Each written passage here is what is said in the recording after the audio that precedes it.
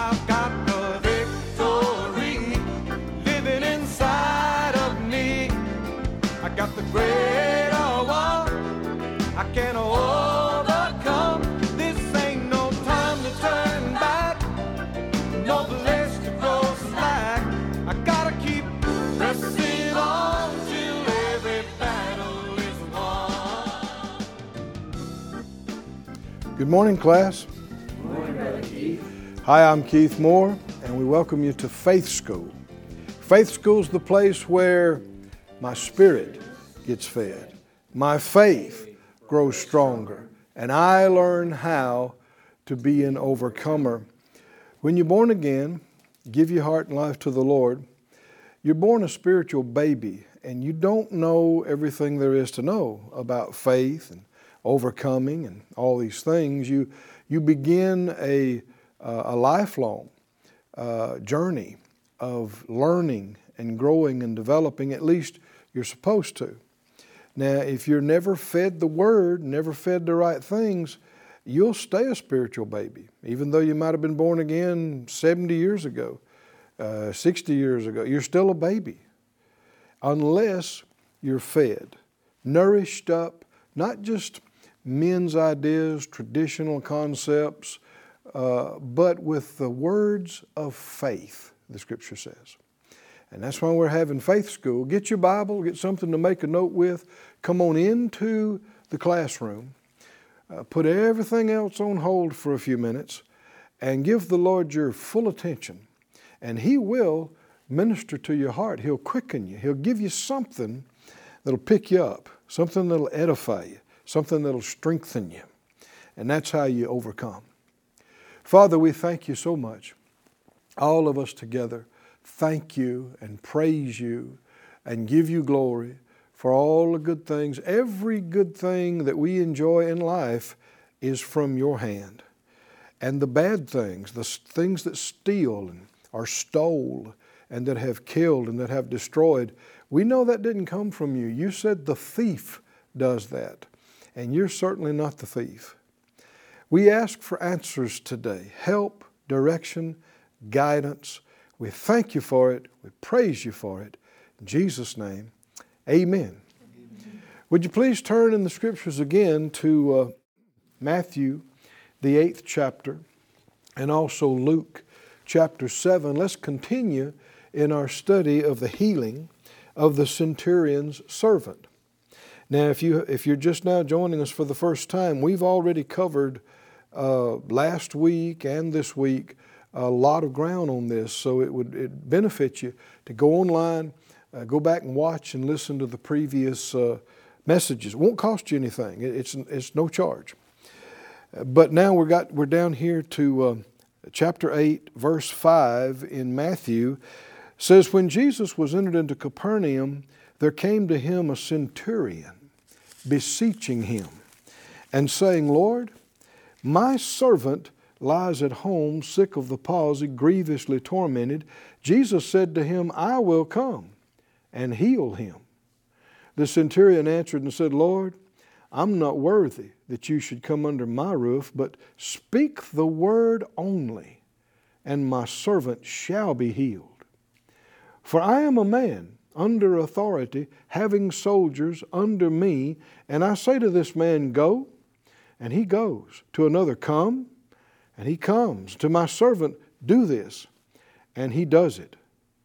When Jesus heard it, he marveled and said to them that followed, verily I say to you, I have not found so great faith, no, not in Israel.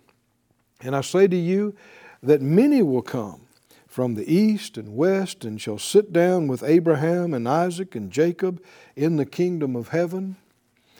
He's talking about us. But the children of the kingdom shall be cast out into outer darkness. There shall be weeping and gnashing of teeth. And Jesus said unto the centurion, go your way, and as you have believed, so be it done unto you. And his servant was healed in the selfsame hour, or in other words, at exactly the same time. Why would the Bible say that? We studied the nobleman's son, And we saw that when he got back home and found his son healed, he inquired when it happened. And when they brought it up and compared it, it was exactly when Jesus spoke that word and he believed it and turned and left to go home. Why does it keep bringing that up? Because there's a point where power is released. Can you see that? And it's not when you're talking about it or when you're wrestling. Can you see that? There had to come a point where, like with the leper we saw in the first part of this chapter, if it be thy will. He said, Lord, I know you can if you will. Is there any power being released right now? No. None. It's only when things are settled and you're fully persuaded in your heart and you act on the word the Lord gave you. Oh, come on, can you see that? James talks about faith without action is dead. Well, dead faith produces no healing. Dead faith gets no bills paid. Dead faith produces nothing. Living faith acts on the word the Lord gives. And so he keeps pointing out, when did it happen? Now, everybody wants it to happen, right? We want it to happen. It happened. Well, yeah, but when does it happen? Not by you wanting it to happen. Not by you needing it to happen, right? And not by you talking about it, or wondering about it, or questioning about it. No, when did it happen? Can you see that? He said, Lord, if you just speak the word. And so the Lord spoke the word, and they believed it. And the moment he did, something happened. Look with me in Luke, please, the 7th chapter. It said, now when he had ended all his sayings in the audience of the people, he entered into Capernaum. This is Luke's account of the same healing. A certain centurion's servant who was dear to him was sick and ready to die. When he heard of Jesus, he sent unto him the elders of the Jews. Now, we talked about this on yesterday. If you read Matthew's account, he just said the centurion came to Jesus. And now we read Luke's account, and he says the centurion didn't go. He sent elders of the Jews. One translation says he sent them on a mission. Well, this whole thing has a military flavor to it. Can you hear that? I mean, he keeps talking about he's an officer. He talks about authority. He talks about delegation, missions. He said he sent them beseeching that Jesus would come and heal his servant. And when they came to Jesus, they besought him instantly, saying that he was worthy for whom he should do this. For he loves our nation. He's built us a synagogue. And Jesus went with them. And when he was now not far from the house, the centurion sent friends to him. So here we see he sends a second group of delegates.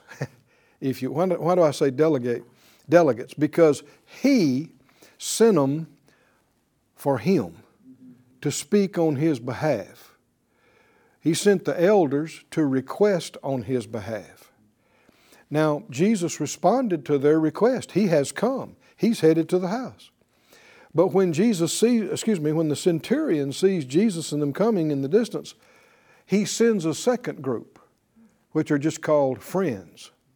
And they are sent, we don't know who they are.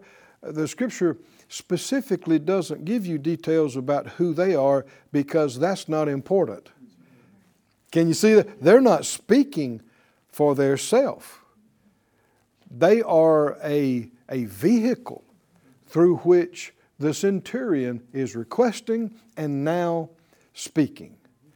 And through the friends, he said, Lord, trouble not yourself, for I'm not worthy that you should come under my roof. Neither thought I myself worthy to come to you. but saying the word, and my servant will be healed. So here we see why he didn't come himself. There's a reason why he sent them instead of him coming himself.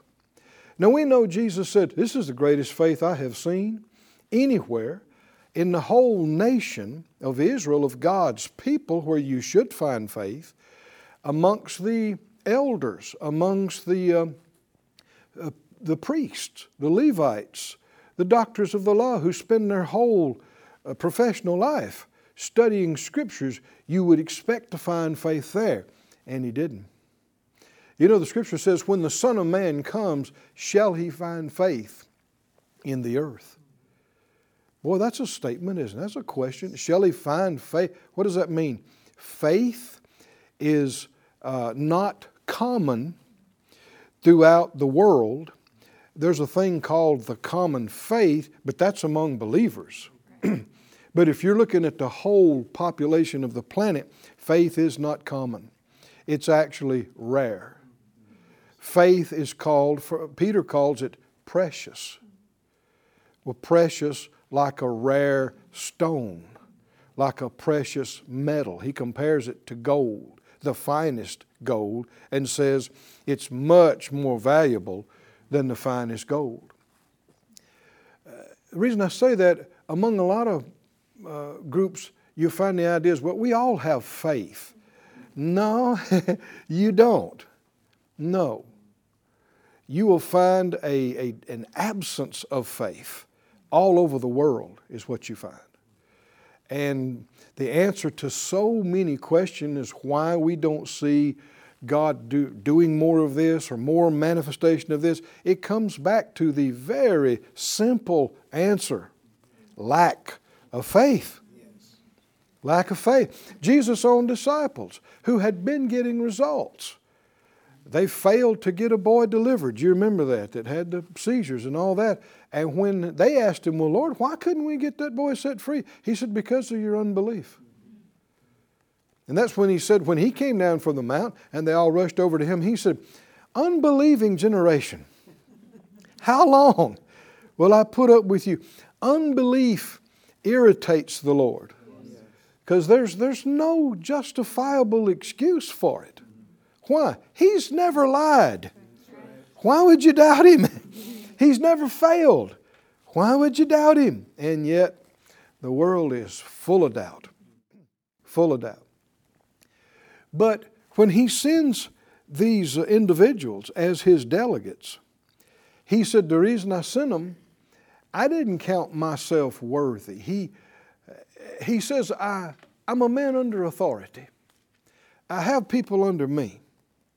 And then you understand why he sent the elders. Because he recognizes them as a spiritual authority over him. Now, I don't know how spiritual they were. These guys sound pretty good. Right? Didn't say they were Pharisees. Didn't say they were doctors of the law. Said they were elders of the Jews. And the Lord didn't correct him. He did the right thing. He's used to operating with rank. And he knows there are people that outrank him, and there are people he outranks. And he knows the people above him, their orders are followed. No question. And he knows the people under him, his orders are followed. Isn't that what he said? I say to him, go, and what happens? He goes. There's no chance he might not go. That's what the whole Roman military might was based on, was this absolute discipline. When the command was given to charge, they charged. If it was right into a spear, if it was into certain death, they charged. And so that's how he lives. And when the Bible said he heard about Jesus. What did he hear? He hears, well, let's go to Mark and let's just read some of the things that he heard. This stir you up, class? Boy, it does me. You know, it's good to enjoy what you do. Right? You sure don't want to I do a lot of this. It'd be bad if I didn't enjoy church because I'm here all the time. But it never gets old. The Word of God is alive. And you just keep seeing great things and amazing things. And it's not just stuff that sounds good on paper. You can do it and get a result. Oh, hallelujah. In Mark 1, at the beginning of Jesus' ministry, Mark 1:22, when he preached and taught, it said the people were astonished at his doctrine. Now, I think sometimes we read right over these words. It didn't just say they were impressed. They were what? That means they were, we'd say, blown away. Right? They were like, whoa. Why? Why? For he taught them as one that had authority. That was the big thing that stood out to him.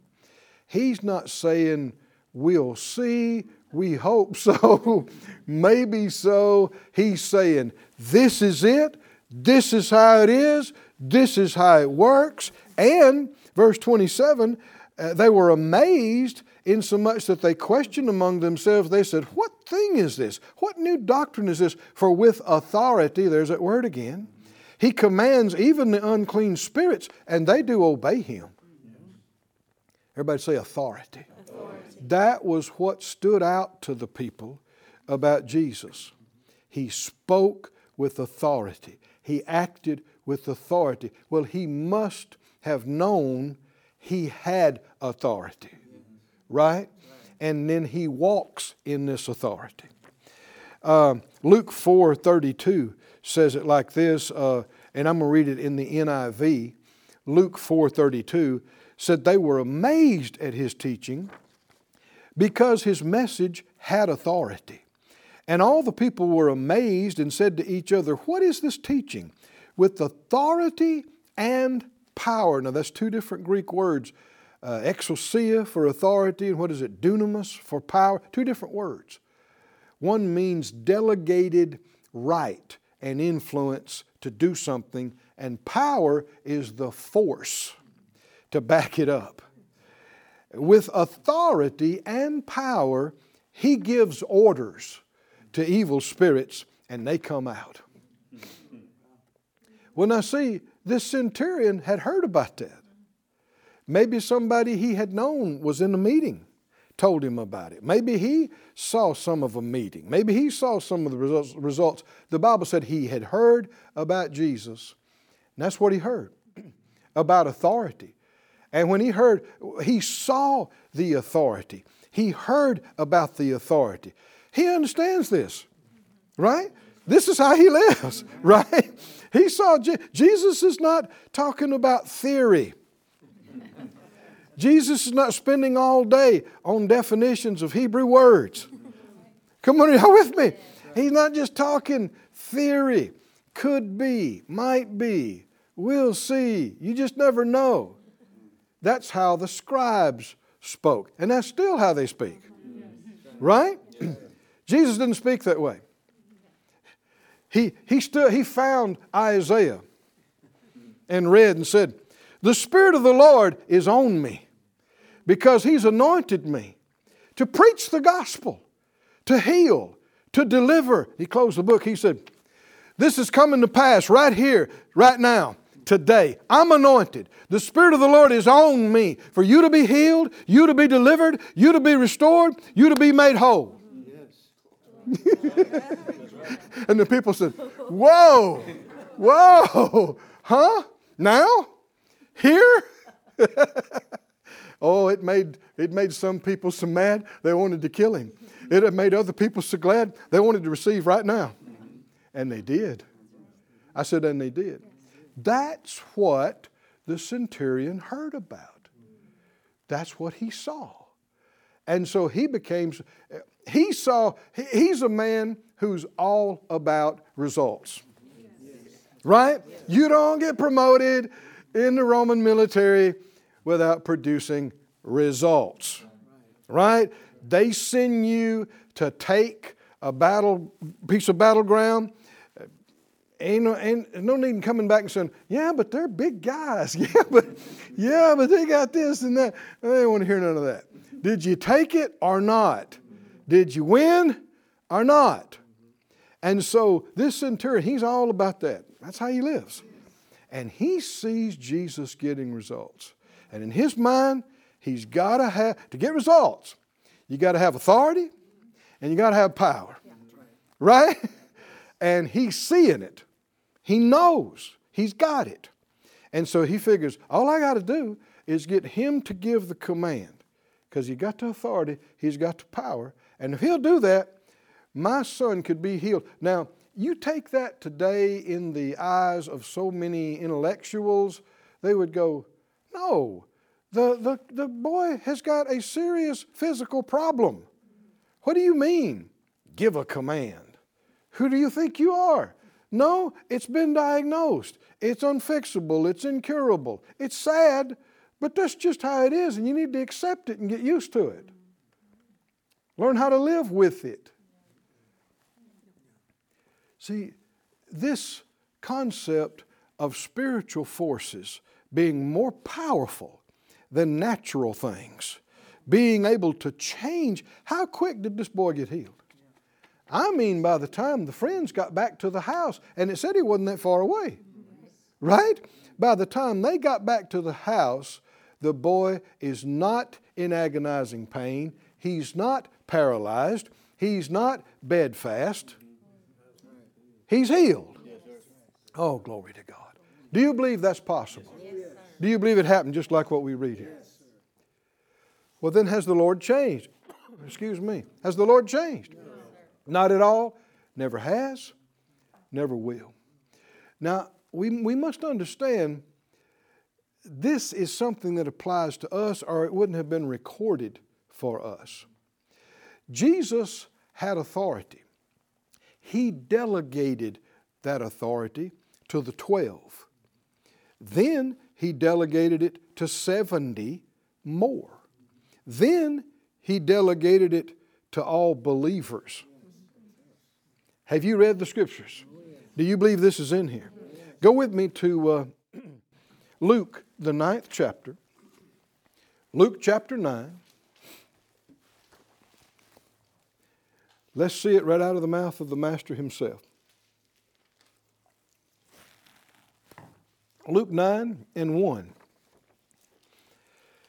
It said when Jesus, he called the 12 together. He gave them, somebody say he gave them. He gave them. Does it matter when the Lord gives you something? Yes. He gave them what? Power and authority. That is the right to do something and the force to back it up. He gave them power and authority to drive out demons, all demons, and to cure diseases. And he sent them out to preach the kingdom of God. Now see, why kingdom? You hear so much about the kingdom from Jesus in Matthew, Mark, Luke, and John. What is the kingdom? The kingdom is the king's dominion. The area that the king has control, authority, dominion over. It's something how much this is in the Scriptures and how little church people know about it. Isn't it? Spiritual dominion hadn't been preached enough. Authority in Christ hasn't been taught enough. I mean, we need to be hearing about this when we're old enough to understand anything, right? Our smallest children need to be hearing about how, as believers in Christ, we are no longer under the dominion of darkness. We've been translated out of the kingdom of darkness into the kingdom of His dear Son. Hallelujah. Unbelievers are domineered over and controlled by darkness, even though most of them don't even realize it. But not believers.